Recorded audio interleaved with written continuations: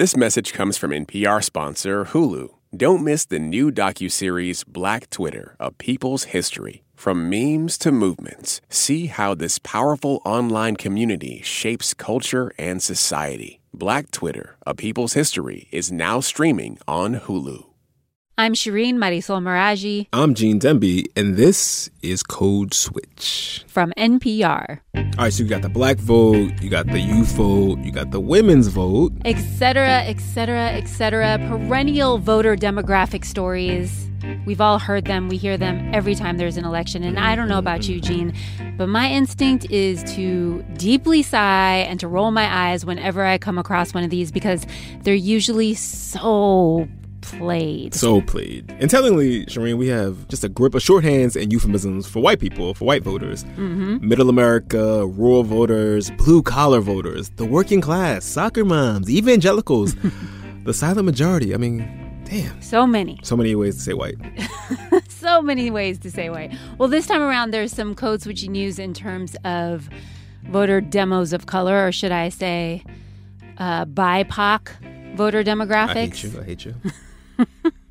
And the news is that Latinx voter eligibility has surpassed Black voter eligibility. Right, that's right, because Latinx voters are projected in this election to be the second largest demographic behind white voters. That's going to be the very first time that's ever happened. And a huge reason for that growth is this. Cantamos el feliz cumpleaños. Feliz cumpleaños a ti. U.S.-born Latinos are turning 18 in record numbers, like Fernando Camarillo Gutierrez. Feliz cumpleaños, Fernandito.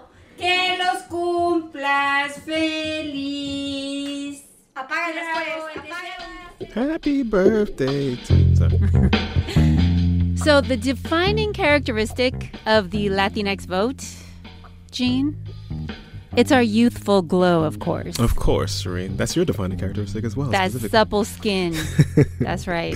So I think we should know is that voters in the youngest voting eligible generations, that's millennials like me, and Gen Zers, are much browner than older generations and much more democratic leaning than older voters. By 2020, these younger, browner voters will dwarf older generations in terms of voters and in terms of eligible voters. That's according to a think tank called States of Change. And young Latinos are driving that. We are the youngest voting demographic, and we will be for quite some time, but don't take my word for it. We have the most voters under the age of 30 of any other racial and ethnic group. That's Matt Barreto. He's an expert on all things Latinx vote. He's a poli-sci and Chicano studies professor at UCLA, and he co-founded the polling and research firm Latino Decisions.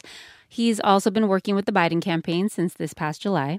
In Arizona, there are 156,000 Latinos, U.S.-born, eligible to vote in this election that were in high school 4 years ago in the Clinton-Trump election. Hillary Clinton lost Arizona by about 90,000 votes. Mm-hmm. In Texas, there are 730,000 U.S.-born Latinos who were high school students in the Clinton-Trump election that are now eligible voters. 730,000. That doesn't count any 24, 25, 29-year-old who feels empowered to vote in this election. We're just talking about brand new first presidential election ever. That's a lot. That's huge. A lot. Yeah. And according to the Pew Research Center, the states where you're going to find the most eligible Latino voters are, no surprise, my home state, California, then Texas, Florida, New York, and Arizona. On this episode, we are going to talk to some of these first-time Latinx voters about what's driving them to the polls or to the mailbox or the secure Dropbox thing. Yep, we are going to talk with first-time voters like the one who we just heard blowing out his birthday candles. Fernando's Arizona-born, lived in Mexico half his life. And I'm voting in the state of New York in the 2020 election. Hi, my name is Elizabeth Camarillo Gutierrez. I am 25 years old, and I will be voting in the 2020 election in the state of New York. Fernando is my little brother. Fer, I've already voted in a presidential election. You remember that. But this is going to be your first time. So how are you feeling about it? I'm really excited about this. I think it is a great opportunity that my voice is going to be heard and to be able to represent my family. The first time I voted, obviously representing my family was really important because I was the first one in my family to vote, and now it's going to be two of us, so it's going to be fun. So what issues do you think that a president should prioritize and why? Immigration. Immigration laws separated my family and me and my sister, so I just want the president to at least understand the situation and improve it. Huh. Shireen, what's the story there behind the family separation that you just mentioned? Well, it's an episode-long saga. It's an entire code switch episode on its own. But the short story is that both Elizabeth and Fernando were born in Arizona, but their parents' visas expired, and they were told that if they went back to Mexico, the renewal process would be easier. Ugh. We already know where this is going. Yeah. They figured it was going to be a quick trip, so Elizabeth and Fernando stayed behind with extended family. It was not a quick trip. Their visas were denied twice, and they were warned that if they applied again, they'd be barred from entering the U.S. for years. So what happened to Elizabeth and Fernando once their parents weren't allowed back into the U.S.? Well, Elizabeth was 15 at the time. Fernando was 8. And so they moved back to Mexico to live with their parents. But Elizabeth forced the issue. She went on a hunger strike. Wow. She was not playing, and she demanded that her parents let her live with extended family in Arizona to finish high school. Damn. Okay, Elizabeth. Yes, and she did. She did just that. She finished high school. She went to college. And as soon as she got her first job out of college in New York City, she sent for her brother. Fernando is a senior this year. Obviously, immigration is really important to us. Are there any other issues that you think that a president should be able to prioritize? Climate change. I think climate change could affect the poor communities, and I am from a poor community, so I want that to improve. Climate change is already affecting so many things, whether it be hotter days or like flooding and more hurricanes and stuff like that. So I definitely feel you on that one. So I'm curious, how do you think that these last 4 years have gone by, right?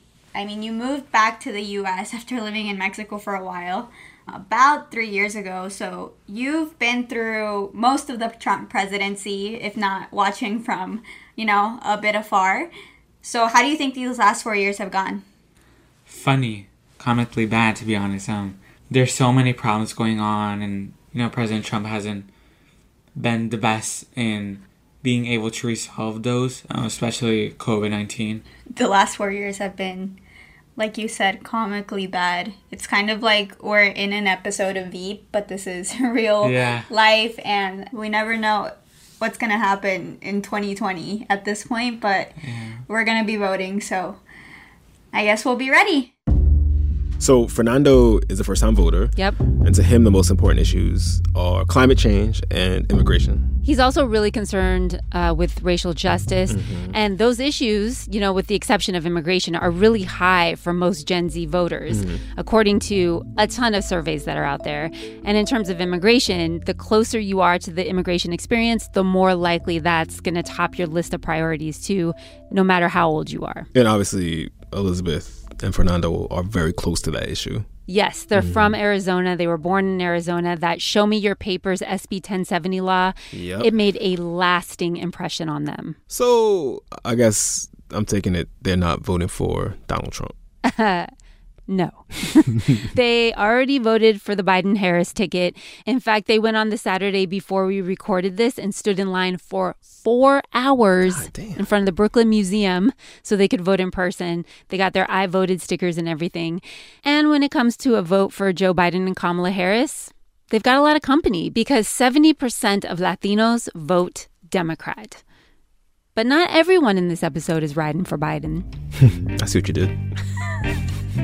But you're going to have to wait until after the break to hear who. Stay with us.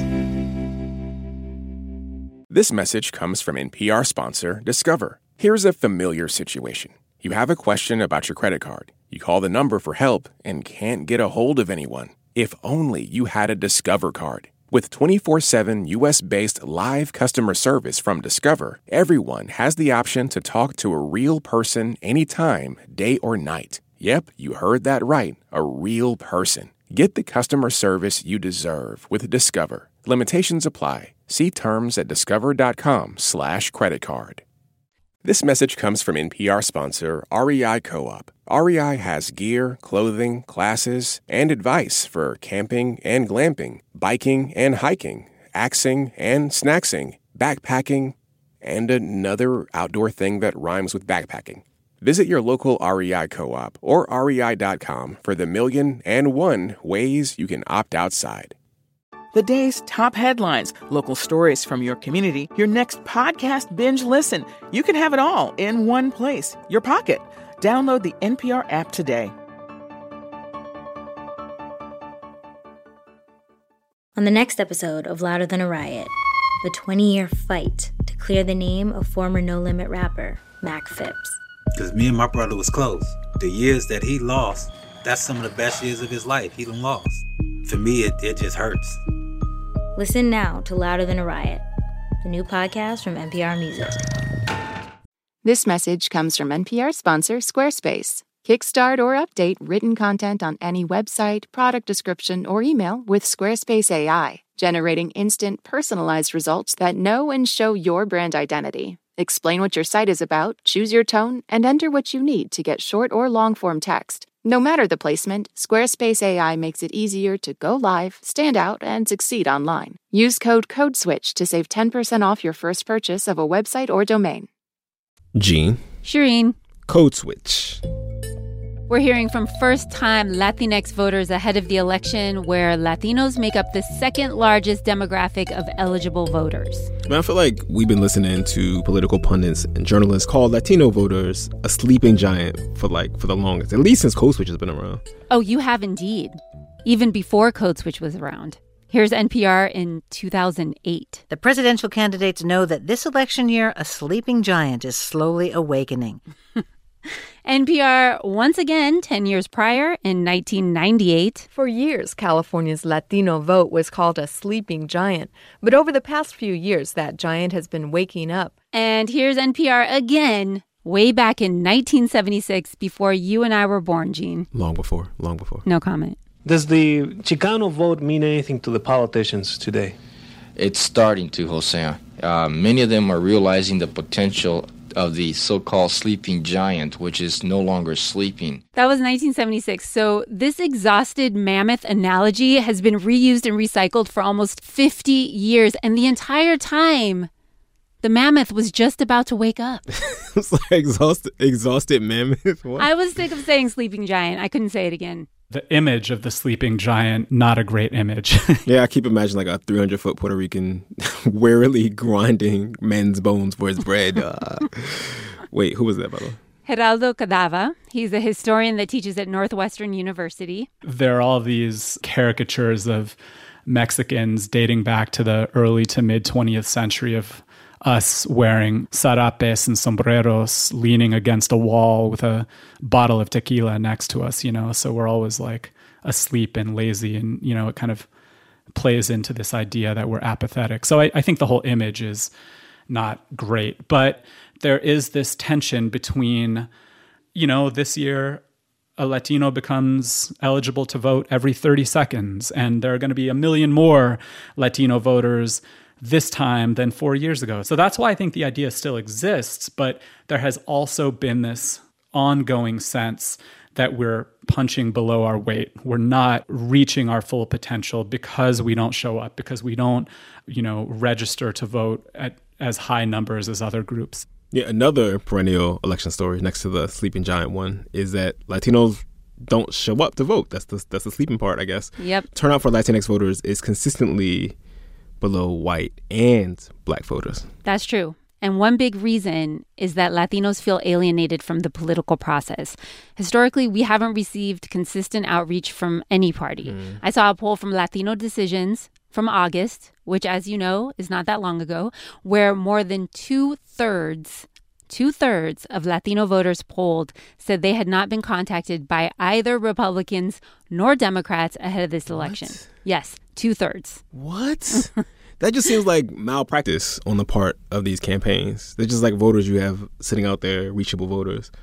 And you talked about this before, Shireen. You've written about it, this idea of Hispandering that politicians do towards Latinos, come election time. Yep. You wrote that the outreach to Latinos is often just a mess.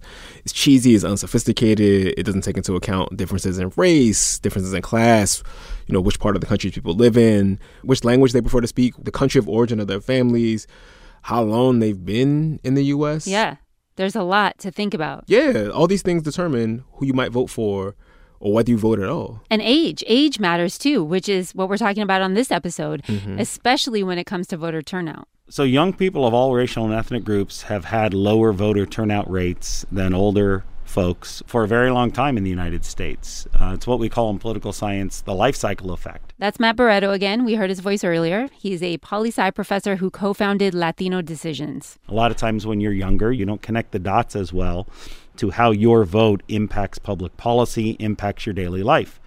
After you get a little bit older, you've got a family, you've got kids in public school, maybe you have a mortgage payment or your rent keeps going up, you start to realize how your vote really impacts your life. And so eventually we start to see higher turnout rates of everyone across the racial and ethnic spectrum. So when it comes to the Latinx vote, the youngest voting demographic, outreach has to be tailored to eligible voters who aren't sure if their vote's going to make any kind of difference.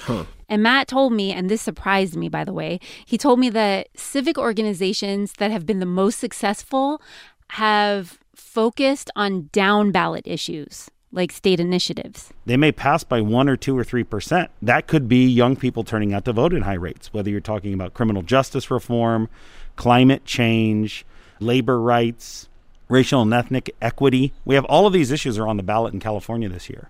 And so as you see that connection to your vote can actually change public policy, you start to see people voting at much higher rates. So that's what groups need to do. They need to connect the dots for voters.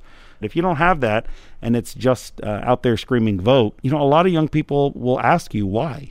What is that getting me? Oh my God, I cannot stand vote shaming. That's one of the reasons why. Like, yelling at people to vote and the importance of voting is just like this very abstract thing if you don't come from a family or a community where people vote. Yeah. I sort of wonder if all this excitement about this huge group of eligible first-time voters, if it's going to just end up with a lot of disappointment after November 3rd.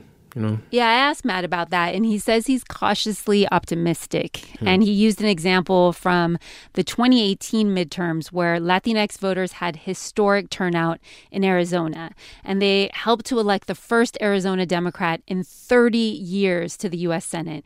And presidential election years always bring out more voters. Right. Matt's taking that as a sign that voter turnout will be even higher this time around, at least in Arizona, which, as we know, is a totally crucial swing state. My name is Eber Toscano, and I am currently 19 years of age and residing in Tempe, Arizona. Eber Toscano is the next first-time voter we're going to hear from. He's registered to vote in Arizona, but I was born in El Paso, Texas. So border city, and right across the city is they call it the sister city, but it's Juarez, Mexico. All of my family, like grandparents, uncles, primos, all that, they all live in Juarez. So I would go over really a lot over there to Juarez. Ever eventually moved to Juarez in 2010 because his mom was trying to get her immigration paperwork sorted out. We were living over there with my grandma, and you could think of the room being the size of your average college dorm. It was really, really small where we lived in, and we have a big family. And we didn't go to school in Juarez because first you got to pay the government to attend school over there. And at that time, Juarez was the most dangerous city in the world. Yeah, I mean, he is not exaggerating. There were all sorts of scary headlines in the States. Like, Ciudad Juarez is more dangerous than Afghanistan. And, in 2010, there were cartels fighting over territory there, and more than 3,000 people were murdered. Yep. So, yeah. But back to Eber, he just didn't go to school because it was so violent? No, he did. Eber told me he'd get up at 3 o'clock in the morning so a family member could drive him to school in El Paso. Wow. They had to get up at that time because, the line to cross the border was hours long. Got there around 7. That's when school started. And waking up really early. Of course, we were hungry. We were sleep deprived sometimes. You can't really sleep very comfortably in the back of a car. Eber told me he can't shake that experience, living for that year in Juarez, and it shaped his political beliefs. So he's voting for the Trump-Pence ticket. That is not where I thought that was going, Shireen. What? Yeah. He told me that strong law enforcement, a safe border, those are priorities for him. So is small government. And that means a vote for Donald Trump. Because he keeps the government away from our affairs. I know what a failed government looks like in Mexico. The government in Mexico has really, really failed their people. And I got to see that. Even the police themselves in Juarez were really corrupt, paid by the cartels themselves. Over there, you just don't trust the government. It's always so fascinating to hear people say, on one hand, they want smaller government. They want, a smaller state presence in their lives. But also, they want expanded police powers. They want a bigger police state. Mm-hmm. Anyway. I never really speak of my political views because I know they're controversial. And I know it's something personal to me because of what I've lived through. We get called all kinds of names, like Tío Toms for Hispanics, Caucasian lovers. There's you ya te crees muy gringo, like you think you're a gringo now. I mean, Eber may not be a gringo, but he might be a unicorn, a brown unicorn. He might be, because young Latinx voters, they skew even more Democratic than the general Latinx vote. But if a Latino is going to vote for Trump, they're more likely to be a man. Which is also true of black voters. And all voters, really. Donald Trump is much more popular with men than women amongst almost every racial demographic. Here's Geraldo Cadava again. He wrote The Hispanic Republican, The Shaping of an American Political Identity from Nixon to Trump. Latino males are overrepresented in professions like the Border Patrol or the U.S. military or police departments, which tend to have this kind of masculine culture already, and they're professions that skew toward Republicans. I would point to those kinds of things as an explanation for why male Latino youth might be drawn to Donald Trump. Well, Alejandro Vasquez is repelled by Donald Trump. He's 18 and from Norwalk, Connecticut. Both my parents are Colombian. I grew up with my mom. She's fully Colombian. Like I have 2 necklaces on at all times. One of them is Colombia with a Colombian emerald. Colombia is one of the largest emerald producers in the world. A little South American trivia for you. I did not know that, Shireen. I'm going to tuck that away for the next Code Switch Geography B. You know what I mean? Now you know, and knowing is half the battle. So along with his Colombian emerald necklace, Alejandro wears another one that says Paisa, a nickname for Colombians from Medellin, which is where his family's originally from. But Alejandro's mom raised him in Connecticut. We're pretty poor. My parents got divorced when I was really young. My mom, she is a house cleaner. She's been cleaning for 30 years now. She's done a lot. She's like basically uprooted her whole life and then kind of been supporting me as much as she can, which I love. She's like just the biggest inspiration to me now. Like I do everything for her. Oh. Yes, and Alejandro really wants to make the world a better place for his mom. He wants to be a full-time international organizer. He's already organizing. He works with a climate justice group called Extinction Rebellion and another activist group called Latinx Libres, which is modeled off the Young Lords. Oh, the Young Lords. That's your people, Shireen. They're Puerto Ricans. Boricuas. They were active in New York City in the late 60s and the mid-70s. They were influenced by the Black Panthers. So you're not going to be surprised when I tell you that Alejandro calls his politics radical. Right. So much so that he told me that his vote in the primaries for Bernie Sanders felt like a compromise. So is Alejandro going to sit this one out or? No. Oh. He voted early, actually, and he voted for the Green Party candidate, Howie Hawkins. For those of you who have never heard his name, that is his name, Howie Hawkins, the Green Party candidate for president. And because Connecticut is reliably blue, and because Alejandro is totally sick of this binary system, that's where he placed his vote. I think people are doing a terrible job of getting young people to vote because they like are trying to like fit us in their system that like is inherently like against like a radical like teenager's thought. Like I don't want to support this person that like voted on the 1994 crime bill. I don't want to do that. And then people are like, why aren't young people voting? It's because politics is terrible in the US. That's why young people aren't voting. If youth were taught the actual history of the US, young people would be political. The problem is that it would be way to one side and the current politics is way to the other side.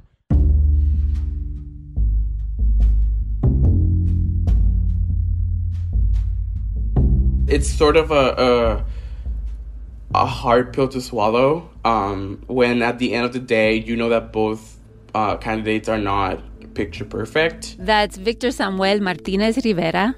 I am turning 23 today, actually. Happy birthday! Thank you, yeah. And I'm from Tuabaja, Puerto Rico, but I've been living in Orlando, Florida for the past 3 years now. Victor moved to Orlando just a few months after Hurricane Maria ripped through Puerto Rico. He was one of the 50,000 plus Puerto Ricans who left for Florida that year alone. And as we said a few times on the show, Puerto Ricans living on the islands can't vote for president. But if they move stateside, they can.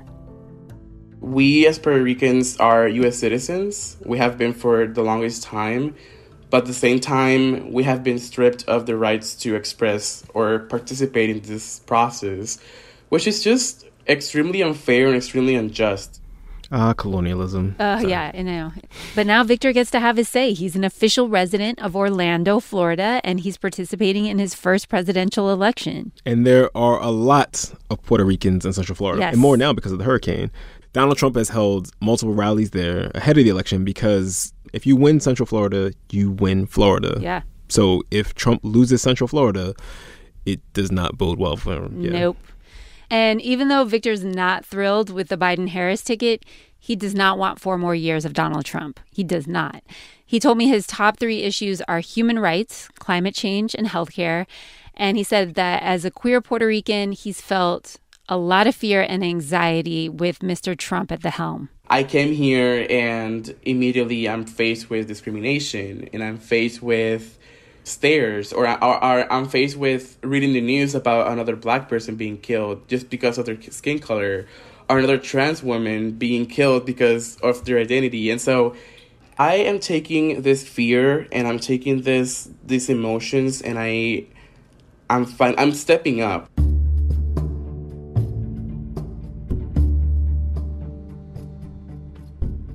We finally have power in the sense, we are the biggest ethnic voting bloc. That last voice we're going to hear from belongs to Fernanda Ruiz Martinez, and I live in Phoenix, Arizona. Fernanda's 19 and studying journalism at Arizona State, and she's been doing volunteer voter outreach to the Latino community since high school.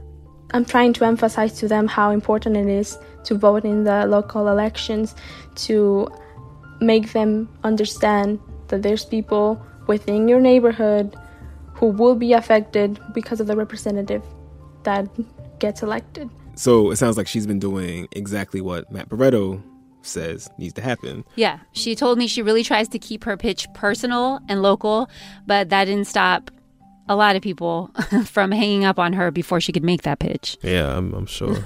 That's a hard job. Who did she vote for? Oh, Fernanda didn't want to get into the specifics about her top issues or who she voted for because, journalism ethics.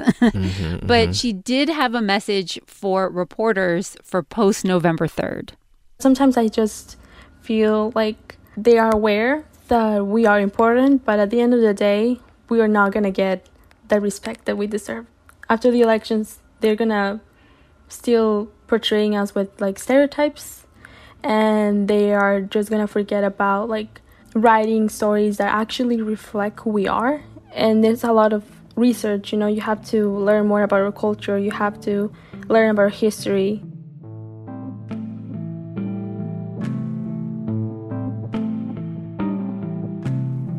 And I think we'll leave it right there. That's our show. Subscribe to Code Switch wherever you get your podcasts. Follow us on Twitter and Instagram at NPR Code Switch. Follow me at Radio Mirage. Follow Jean at GEEDEE215. That's GD215. Sign up for our newsletter at npr.org/newsletters. Also, there was a great interview on the podcast called It's Been a Minute about the Latinx vote with Berkeley professor Lisa Garcia Bedoya. She wrote the book Latino Politics, so go check that out too. Right after this, the episode is called They've Dismissed Us. You can also check out our OnlyFans. No one came to our OnlyFans last week when I shouted out. Anyway, our episode was produced by Jess Kung and Natalie Escobar with help from Leah Danella. And you, Shireen, it was edited by Leah. And a big shout out to Mi Familia Vota and One Arizona, who helped us find our first-time voters, and to all of you who responded to our call out on social media. Thank you so, so much. And a shout out to the rest of the Code Switch team, Karen Grigsby Bates, Kumari Devarajan, Alyssa Zhang Perry, L.A. Johnson, and Steve Drummond. Our intern is Alyssa Beheza, and she helped fact check this episode. I'm Shireen Marisol Meraji. I'm Gene Demby. Be easy, y'all. Peace.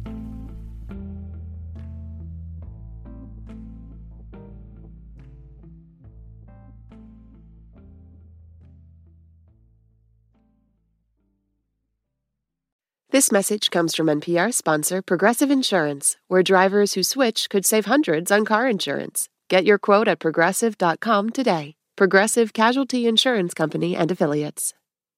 This message comes from NPR sponsor BritBox, helping people discover a world of British TV, including new original drama Time, starring Jodie Whittaker, Tamara Lawrence, and Bella Ramsey. Streaming at BritBox.com/NPR.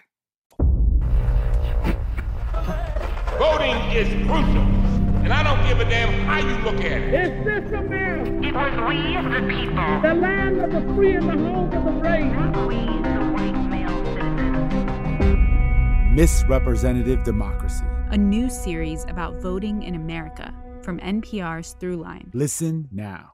This message comes from NPR sponsor Homes.com. What kind of programs does this school have? How are the test scores? These are all things parents ask when they home shop. That's why each listing on Homes.com includes extensive reports on local schools. Homes.com. We've done your homework. This message comes from NPR sponsor Capella University.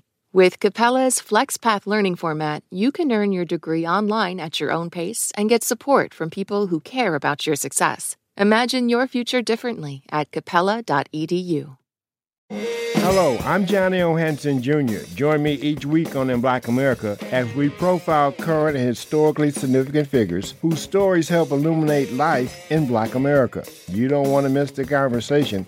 KUT Radio and In Black America are members of the NPR network. Thanks for listening to In Black America.